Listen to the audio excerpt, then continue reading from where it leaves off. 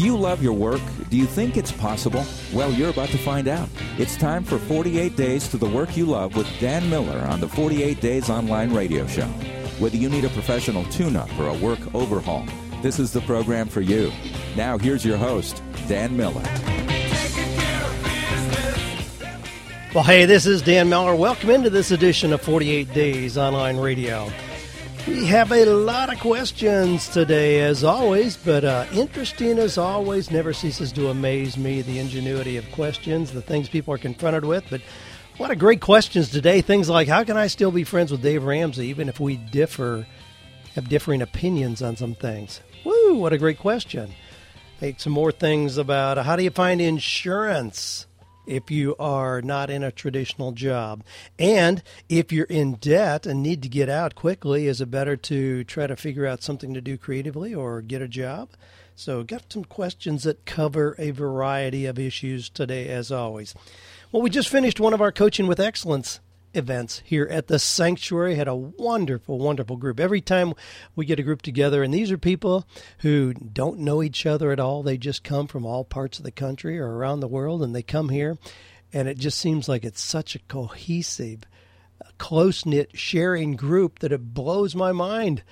I mean, I heard some ladies talking the last night as we were getting ready to head out the door. One of the ladies was saying, this is better than any church she's been to.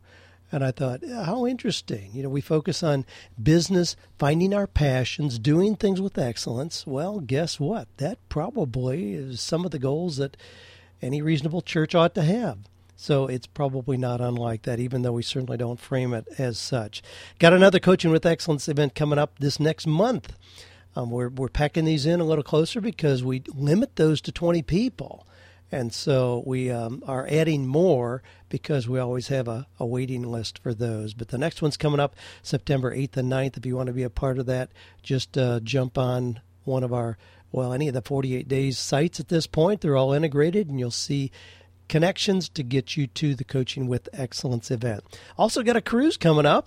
We just opened promotion for that. We had people fighting over wanting to be the first ones to sign up, and I'm not real sure who actually got that honor, but I think it was somebody who went with us last year. Most of the people who went last year are going to be going again. In fact, they all confirmed that they would, in fact, be doing that. We're extending it from 5 days to 7 days.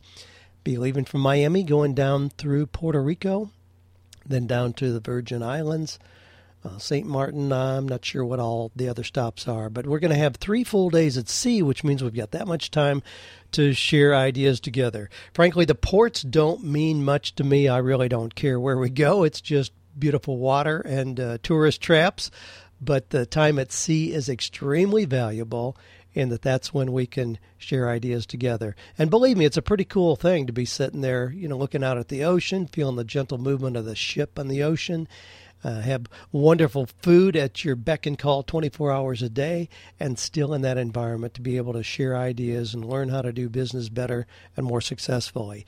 Our theme is going to be the John Michener quote, where it talks about blending work and play so nobody can tell which one it is that you're doing. So if you're looking to have that be an exemplified theme in your life, join us for that. One of our last year's cruisers, Pierce Mars, is going to be the welcoming crowd for any of you who are interested in the cruise. The information will lead you right to giving Pierce a call or contacting him.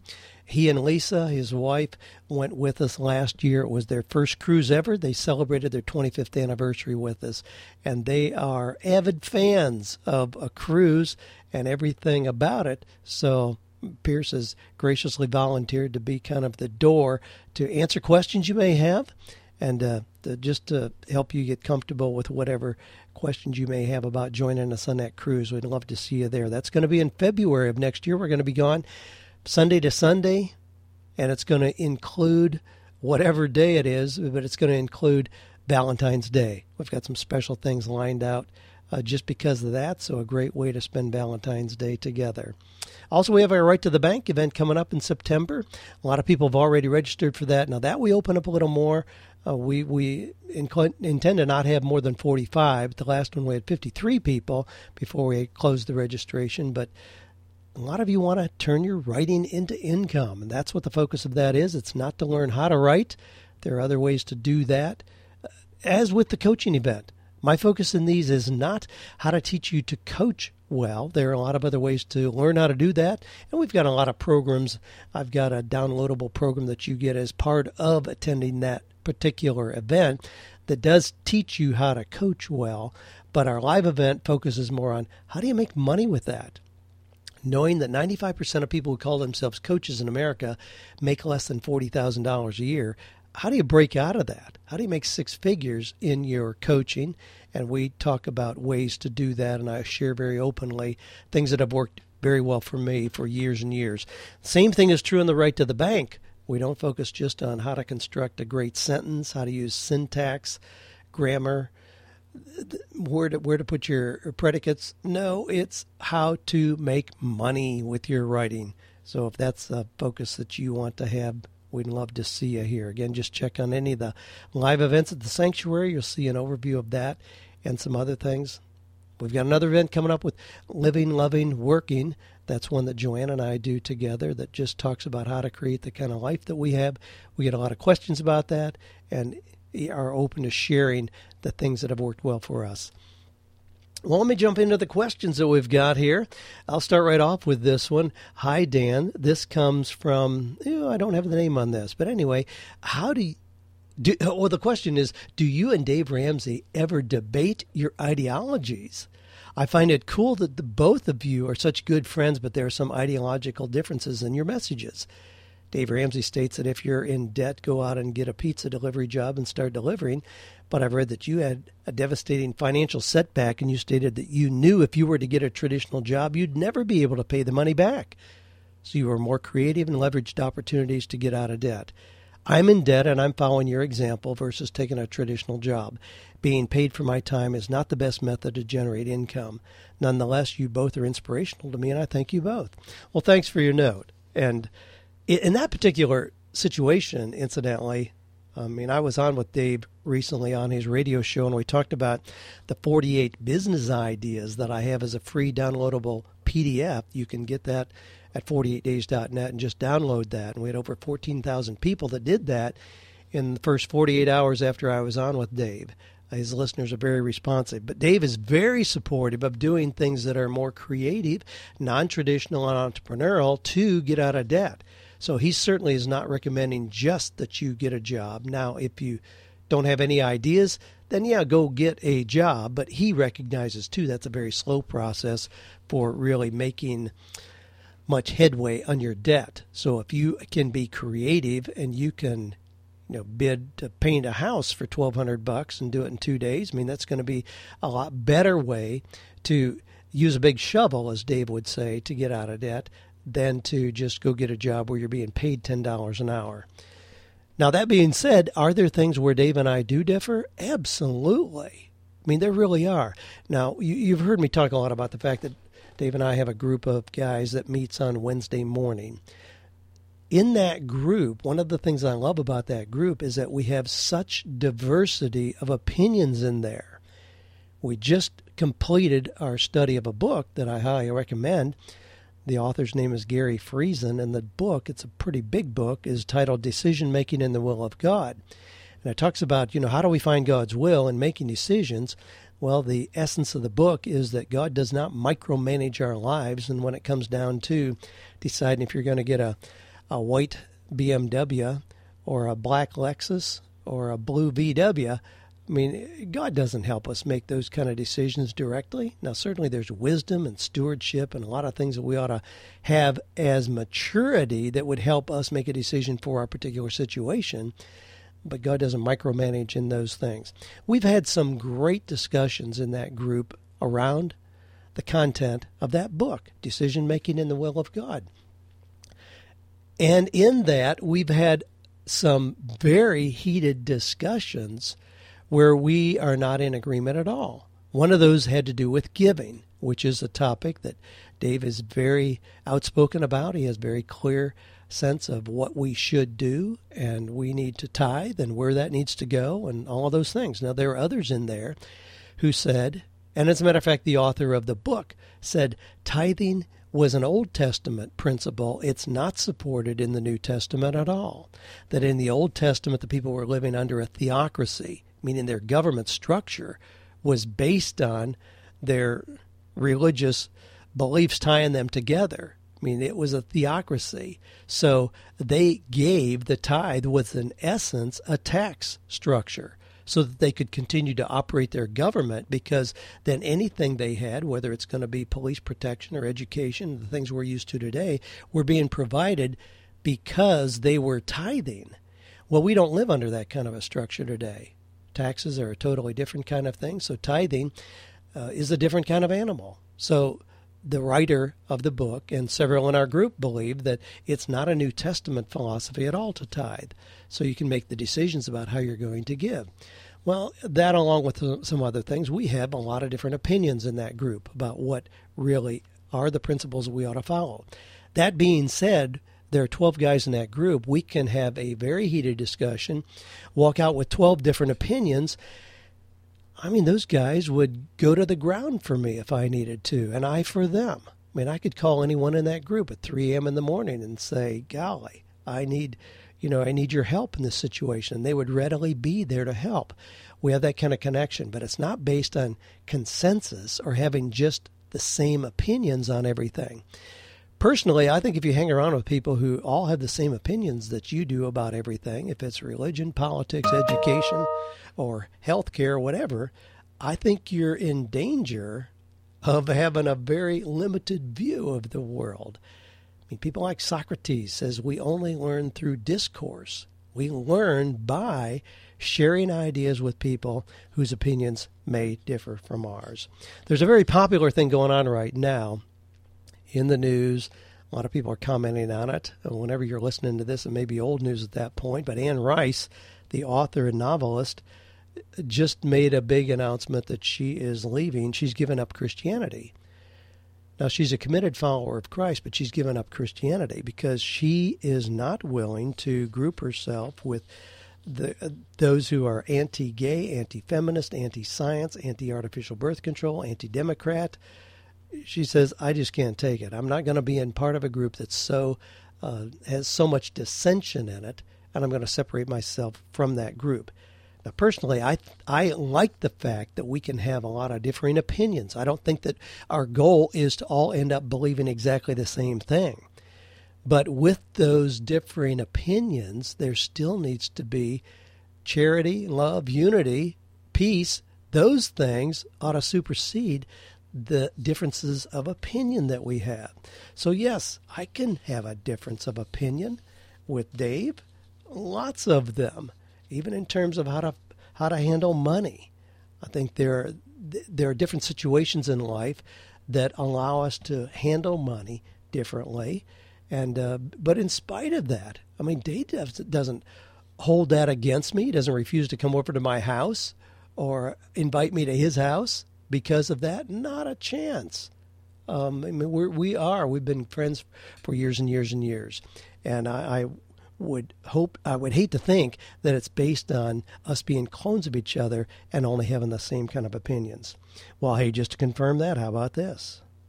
Hey, this is Dave Ramsey, and you're listening to my longtime friend and career coach, Dan Miller, on I Love My Work. Now, back to Dan.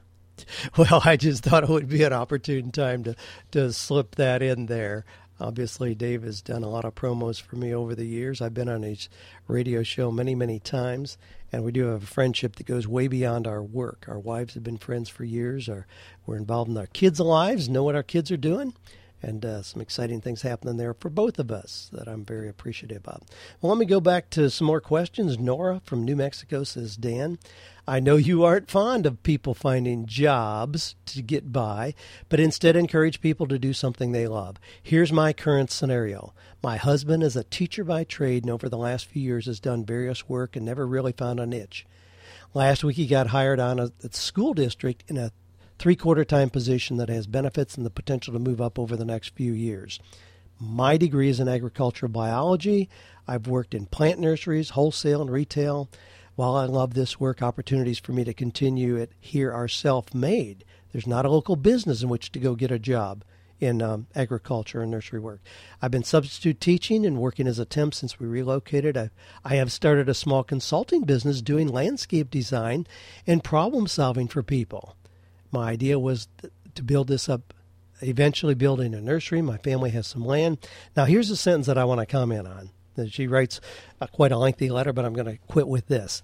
Nora says, since we have debt and I still need to bring in a steady income, I'm looking for a job. And she goes on to explain about that. Now, Nora, this is one of those situations where, I am not a fan of getting a job just to get by. And the fact that you say, since we have debt, I still need to bring in a steady income, I'm looking for a job. I don't think those things necessarily are tied together.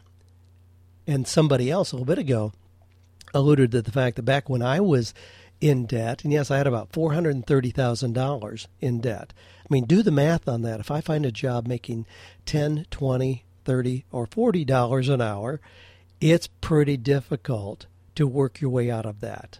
I need a bigger shovel. I knew that. I knew that just getting a job, and I had the credentials to get a job as a college professor and certainly lots of other things, but I knew that at that rate, I would never see the light of day again. I needed a bigger shovel, so I needed to do something more creative and non-traditional, which I did to work out of that. Still took me a long time. Took me about 12 years to finish all that out.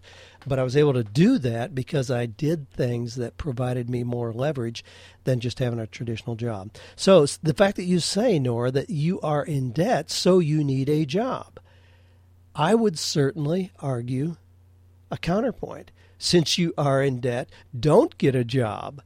Figure out something that you can do that gives you a bigger shovel. Now, you already see that you're developing a nursery business on the side doing landscaping. My goodness, I would think that if you bid a landscaping job and it's a $10,000 job and you've got $3,000 worth of hard cost in that with plants that you have to provide and the rest is your time, expertise, and labor, that would give you a bigger boost in your debt than getting a job. So I don't think at all that it poses a rationale for getting a job, the fact that you do have debt. I think you could make a good case for a counterpoint to that.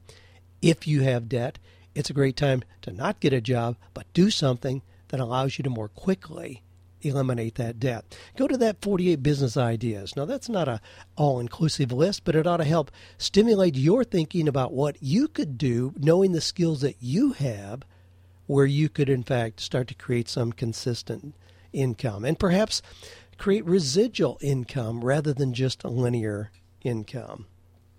Let's go. I want to go to a live call here. Now, we have a lot of questions about people finding their passion. You're aware of that. Corey has a comment on that. Listen to what he has to say. Hello, Dan. This is Corey from Utah, and I'm calling to give you my take on a question I've often heard you talk about during the podcast. Several times after receiving a question from someone asking about how they can find their passion, you've wondered aloud about if there's something you need to do to add that to 48 days material that could help them. Well, I feel the material is complete, and having experienced the inability to identify any passions or dreams for quite a while myself, and having the feeling that life had choked everything out of me, I discovered that the answer has two parts. First, get off your backside and give your brain a workout. I was guilty of only half-heartedly doing the work and thinking exercises. Second, give it time. As I made those daily deposits of success you so often talk about, the picture became more clear in time. In my case, it took about 6 months. I know this will be hard for some of those folks to hear, some who may feel that life has a boot on their neck and that the odds are stacked against them. But having done the work, I now have more ideas and opportunities than I know what to do with. Sometimes I can't even turn it off. So I would just almost say, be careful what you wish for. Thanks for all you do, Dan. Goodbye. Well, thanks for your comment, Corey. You know, that's interesting because that is such a common question that we have here. How can I find my passion? Or people saying, I don't have any passion, which always makes me just scratch my head. I can't imagine being alive and not having identifiable passions. Now, this doesn't need to be something that wakes you up in the middle of the night, that keeps you up from going to sleep. I mean, sometimes we confuse, just a momentary being excited about something with passion. Passion should be something, though, where you see recurring patterns of what you're drawn back to.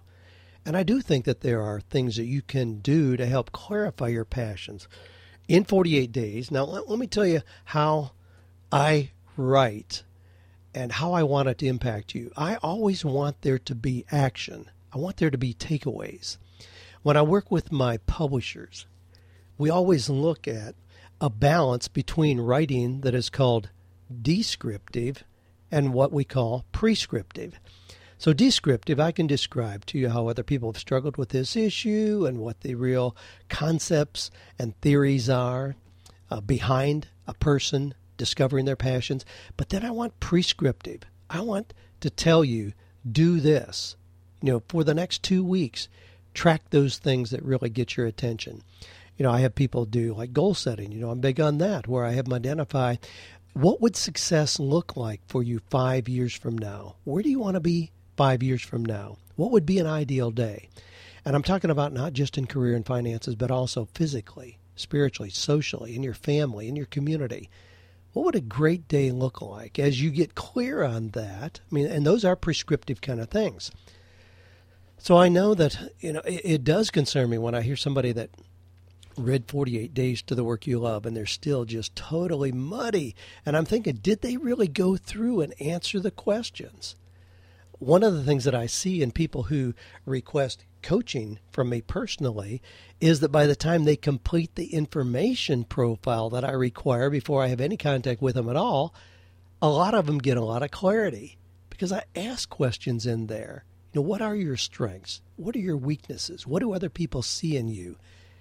If you inherited $3 million today, what would you do with that? If you knew that you had 6 months left to live and that's it, what would you do? Those are questions that require you to think through and discover your own answers. And coaching is a process where we don't superimpose answers from the outside. It's a matter of asking the right questions to help you discover the answers yourself. That's what good coaching does.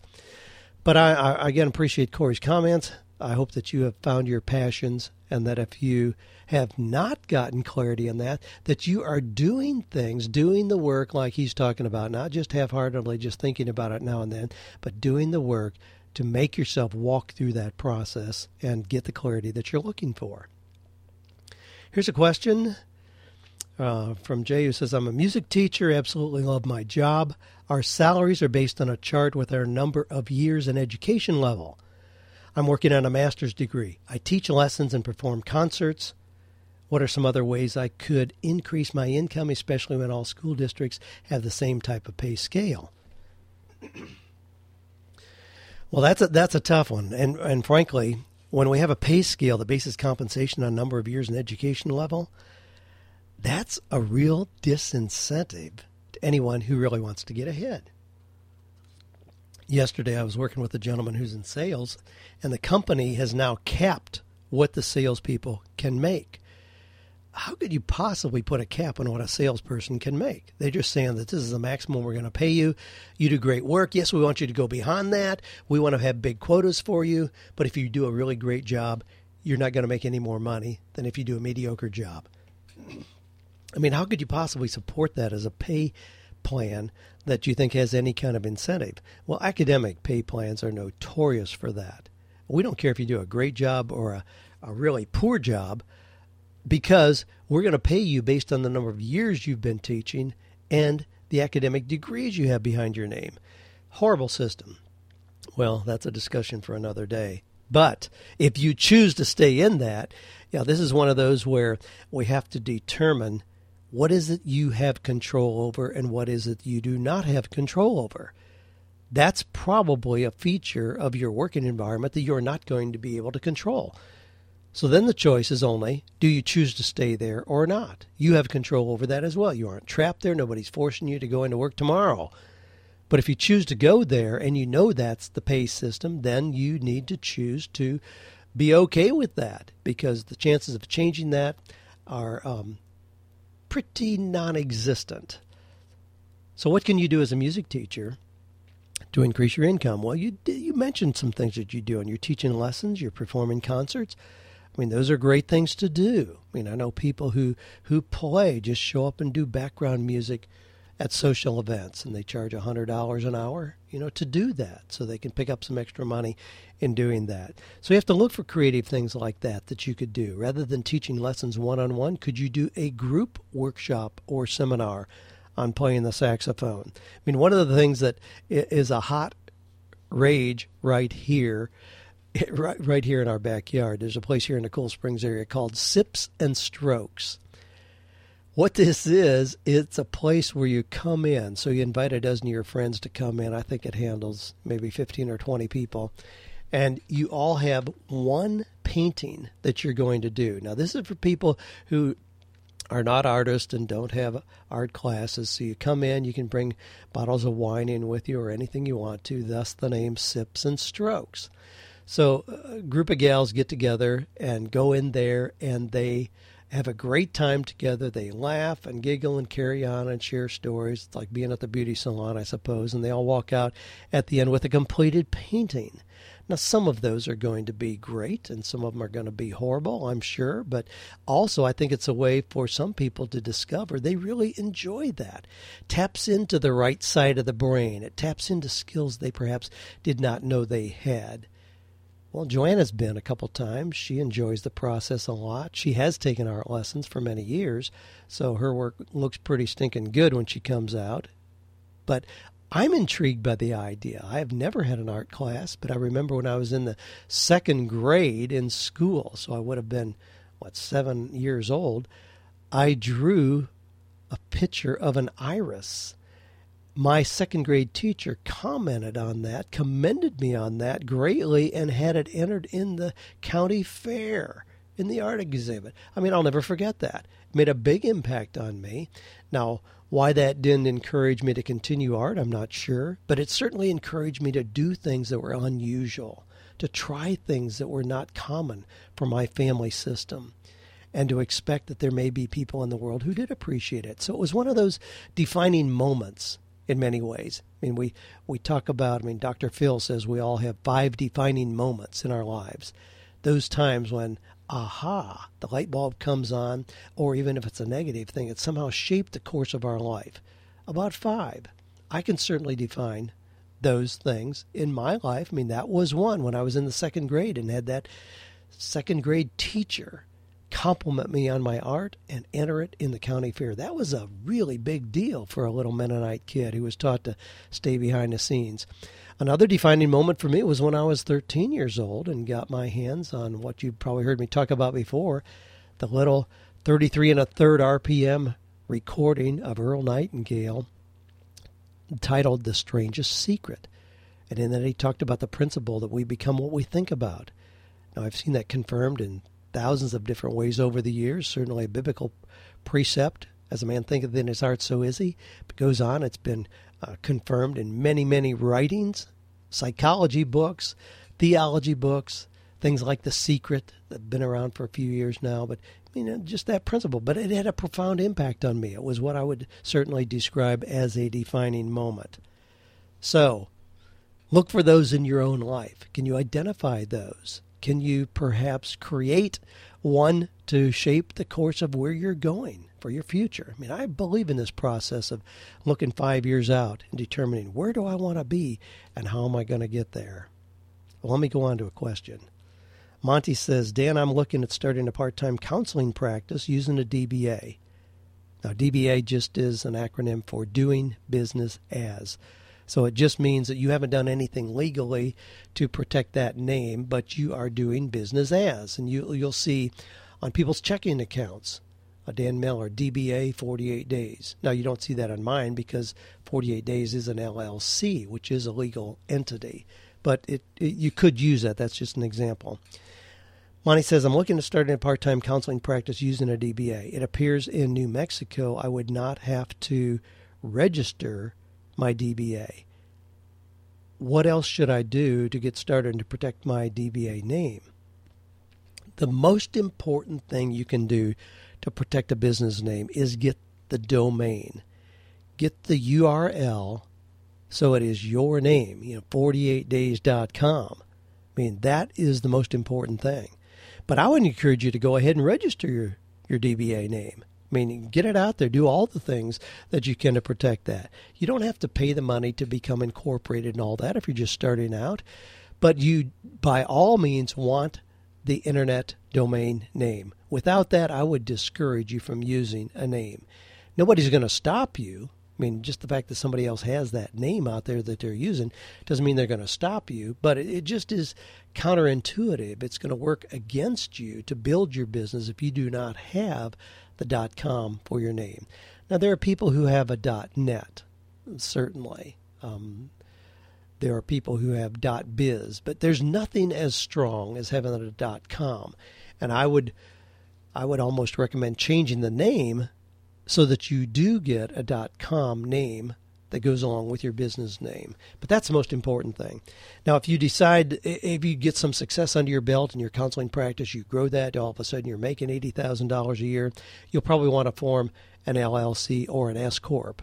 And in doing that, then they will research the name to make sure that it's available, and doing that will give you added protection. But this is a funny thing about this. In today's business environment, you can have a corporation where you have the name protected, but if you don't have the URL domain name on the internet, you're going to be in a weaker position. I mean, I put that at the top of the pack to have the domain name. I have a lot of names. Well, we have a lot of domains that we register. I mean, I can dream up anything. I mean, 212 is the degree at which water boils. At 211, it's just hot water. At 212, it becomes a totally different kind of animal. 211, again, it's just warm water. At 212, it can power locomotives and blast mountains and do all kinds of things. I have Think 212. I just was impressed with that one day. Think 212. Think about what is it, that extra degree that will put you over the tipping point, that will give you the momentum you want in your job, career, or business. What is that? So I jumped on and went to GoDaddy and got Think 212. But I have a lot of domain names. Not that I'm going to start new businesses and all of those. A lot of them I have just simply directed to 48 Days. I talk about Eaglepreneur. I mean, that's a term that I thought up years and years ago. But we talk about entrepreneur, and it seems to imply that you want to be the next Bill Gates or Henry Ford or Sam Walton, and you're going to build a business and then have 20,000 employees.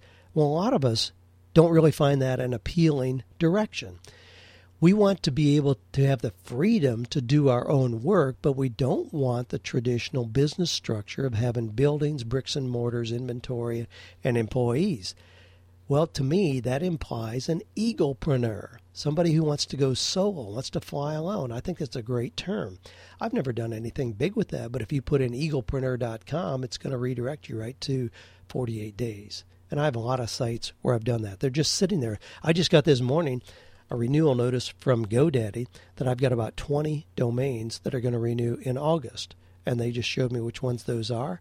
I have them all set up to renew automatically, so I can go in if I choose not to continue with one. I can go in and just discontinue the automatic renewal, and it'll expire. And a lot of times I do that. There are names that are taken, and I just put it in my calendar for when they're going to expire, and I go back in and look if, in fact, they have just been let go, and it may be something I want to pick up. So I've got a lot of things. I think I have like the entrepreneur next door. I mean, I have some things like that, again, that are not high on my radar, but they're just domains that I have, just thinking that someday I may want to do something with that.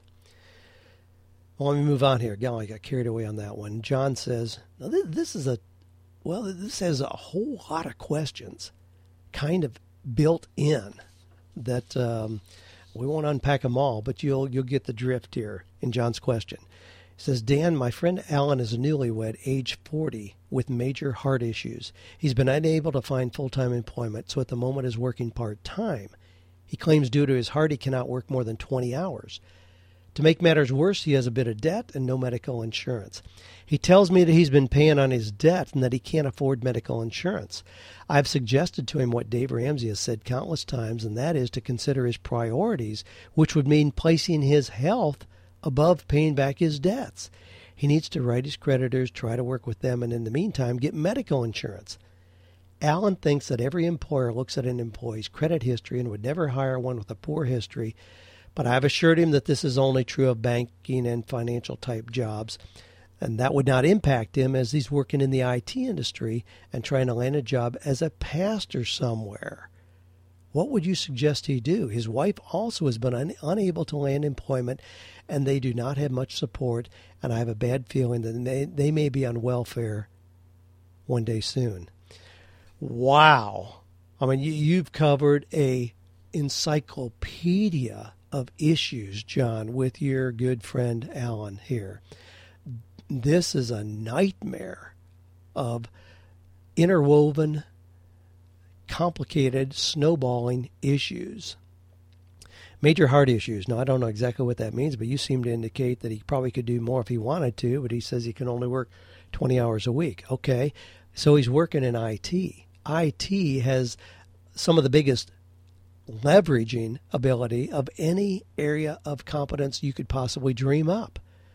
I mean, if you are in IT and you develop a little software program and you license it to people for $39 a year, and all of a sudden you have 5,000 people that license that, I mean, that's amazing. You'll make more money, and it may take you not 20 hours a week to develop that. It may take you 6 months to develop it, and you're part-time, and then you have something that gives you a really big shovel because you have something that you can license. I mean, there are a lot of ways to put legs on skills in the IT industry that are not connected to having to work 40 hours a week to make reasonable income. So he's got to be creative about what could he do with his IT skills to allow for whatever amount of rest and recuperation or whatever attention his healthcare needs require. But IT is a perfect skill to have where you're limited physically, because you can leverage it in so many different ways.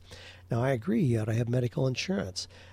It may be difficult to get, but you really need to check that out. I mean, there are so many options available for people who are not in traditional employee positions, and there are so many people who are working jobs where they're no longer having health care provided.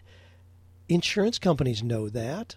They know that's a big market. They go after that market aggressively. They look for people who have taken their future into their own hands and are more entrepreneurial and non-creative, that are doing freelance work or contractual work, or they're independent contractors or entrepreneurs or temps or whatever. I mean, insurance companies love those people because those people tend to be more highly motivated and take better care of themselves and less likely to run to the doctor when their nose is dripping.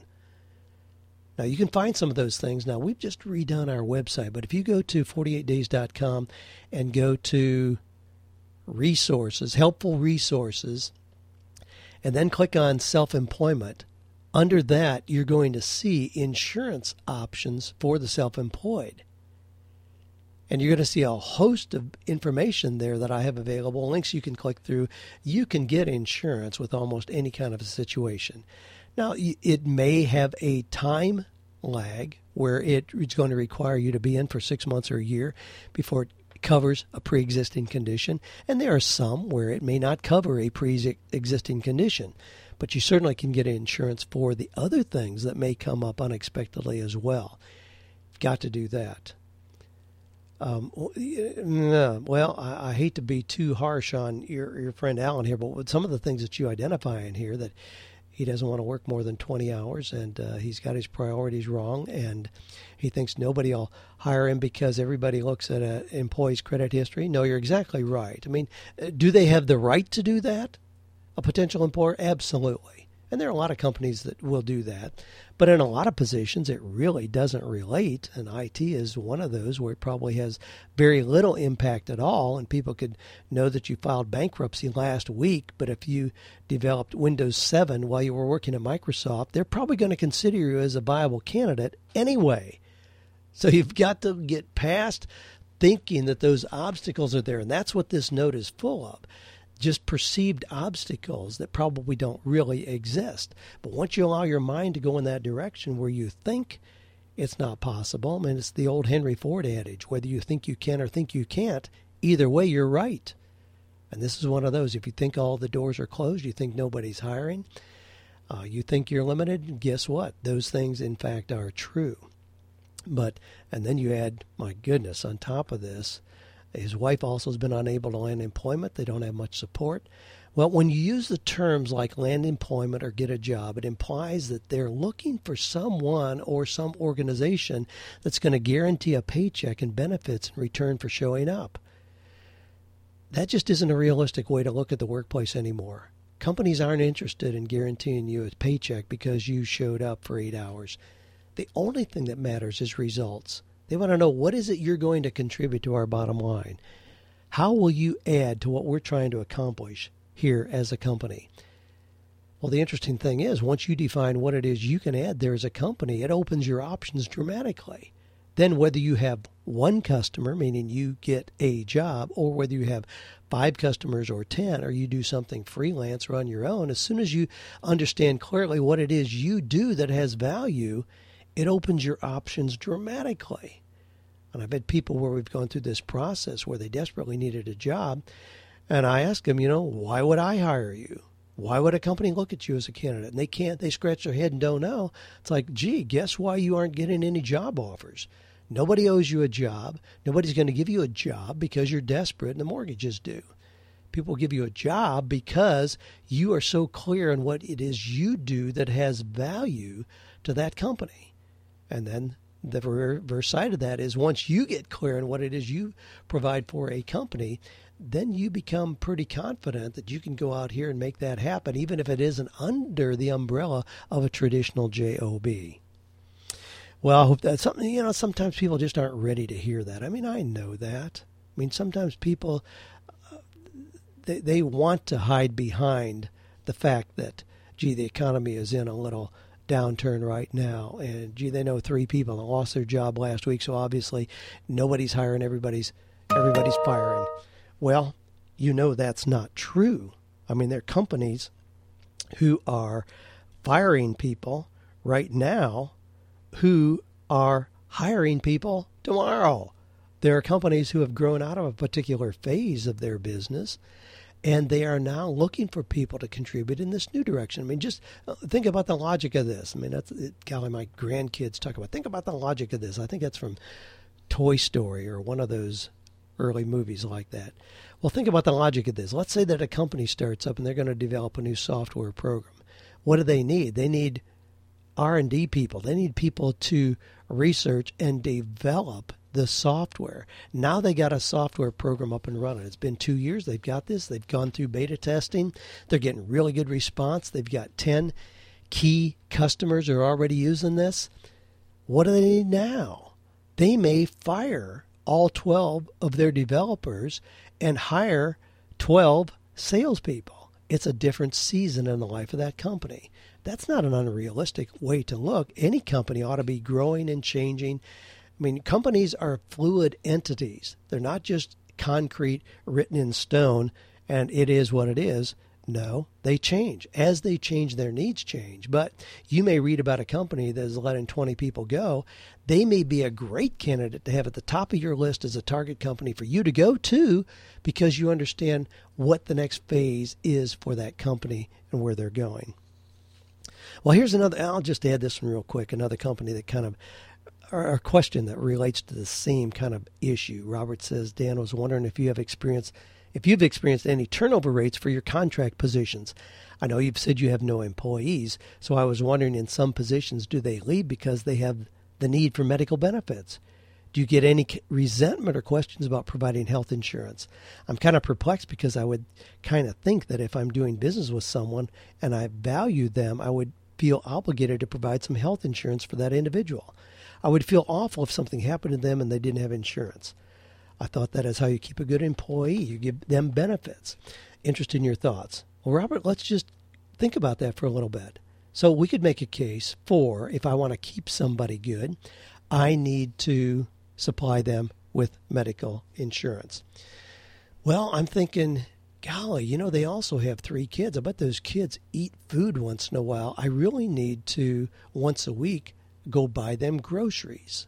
We'll go to Costco and stock up and swing by Publix and get the daily essentials there. So I need to give them groceries. Oh, incidentally, he needs a way to get back and forth to work. I really need to get him a car. I need to buy him a car. Well, thus you see, I mean, this is a slippery slope. There's no end to what you could justify as benefits, and companies traditionally have done that to try to keep good people. In today's environment, they're saying, you know what? Those costs are too variable and uncontrolled. We don't know where they're going to go. We aren't going to stand behind them. We aren't going to provide those. And there's nothing more magical about medical benefits than anything else that I mentioned or anything else we could put on that list. So no, I don't feel any obligation at all to provide medical benefits for contract employees, the people that provide work for me. I pay them. We base their compensation based on what they contribute to the company. So if they have a chance to work for me and make twice the money they'd ever made in a job before, do I feel bad about not provide medical insurance? Nah, go provide it for yourself. And we might as well get used to that because that's the direction we're going in very quickly anyway. Let me grab a couple more here. Okay, let me do quick two, real quick. Stu says, Mr. Miller, we exchanged comments about a month ago. I said I had a pathetic life and you invited me to lunch. I remember this encounter. Now, it turns out he lives in many states away, so we did not have lunch together. But I did volunteer that. I commented back. He's the one that said, I'll bet you aren't even a real person because you're not going to respond to my question, and I have a pathetic life. And he went on. I said, yeah, I'm a real person, and we need to get together for lunch. I'll buy your lunch, and we'll come up with a plan to get you out of that. Well, sounds like Stu is doing some things, and it sounds pretty cool. He says, anyway, I built some custom electric golf carts with a muscle car theme, Super Bee, Mustang Cobra, General Lee, but no one wants to buy them. I had a blast building them in my shed, never had to leave home. I used the typical methods of advertising, internet, flyers, parades, and exposure along the highway, but no luck. Is the economy too bad for folks to buy toys, or do you think it's just not a good idea? I tried to be eco-friendly with the electric, but other sellers say everyone wants gas-powered. I have more ideas for building others, but I can't continue until I sell at least one to get some money back. Tons of people have stopped and looked at them at the end of my driveway, but then they just zoom away. Said to myself, I'll show you someday. Well, I even prayed about it. That didn't help. Any advice? Don't have any friends to get me in a job, so I'm trying to do it myself. I could send you pictures of the carts if you want. Then you could see if they're a bad idea. Thanks a million, Stu. Well, Stu, yes, send me pictures. I'd love to see pictures. Just attach those to AskDan@48days.com. And you can always send a question into there, AskDan@48days.com. But I'd love to see pictures of that. Now, is the economy too bad for people to buy toys? Absolutely not. I mean, I have a friend who builds houses, expensive houses. He's building a house right now for a lady who has 14 dogs, and he had to get special zoning permits to build the windows where they went all the way to the ground because the lady wants her dogs to be able to see the lake when they're in their beds. Okay, that's a sector of the economy that's not affected a whole lot by a little blimp in the economy. I mean, there are people who, to get a Jesse James customized motorcycle, there's like a 4-year wait time to get motorcycles that start at $150,000 a year. No, people buy toys. Your challenge is in the marketing. Now, I wonder, and I think it's a valid point to look at, you built muscle car themes, Super Bee, Mustang, Cobra, General Lee, and then they are electric, so they just go, Yeah, I think the idea of having a gas-powered cart where you have a Mustang Cobra themed to the cart may be a reasonable kind of adaptation. But those are the things you need to learn from your customers so that you can make those adjustments. But no, there's plenty of opportunity to sell exotic things, luxuries, not things that people need, but things that people want. I tell people all the time, you can make a living providing things that people need, but you can get rich providing things that people want. Well, I've got a couple other questions I'd love to address. One about overcoming fear. I need to address that, but I'm going to have to save that for another time. We're at the end of our 48 days time period, and I try to be consistent on wrapping this up in 48 days so you know what to expect and you get what you expect. So I'm going to maintain it at that. We're going to keep it at that. Well, it's my delight to be with you every week, just going through the intriguing questions that you, and not only you, but these are things that affect me as well. I mean, I have more questions than any of you, and I look to other resources for help. Just yesterday, I listened to an hour-long interview with an old gentleman, Melvin Powers, who made a name for himself in direct mail order marketing. Loved listening to the interview. But I am a student as well as a teacher, and trust that you are as well. So whatever you're doing, I trust that you are enjoying the process of finding not only meaningful work, but a meaningful life. Have a great week.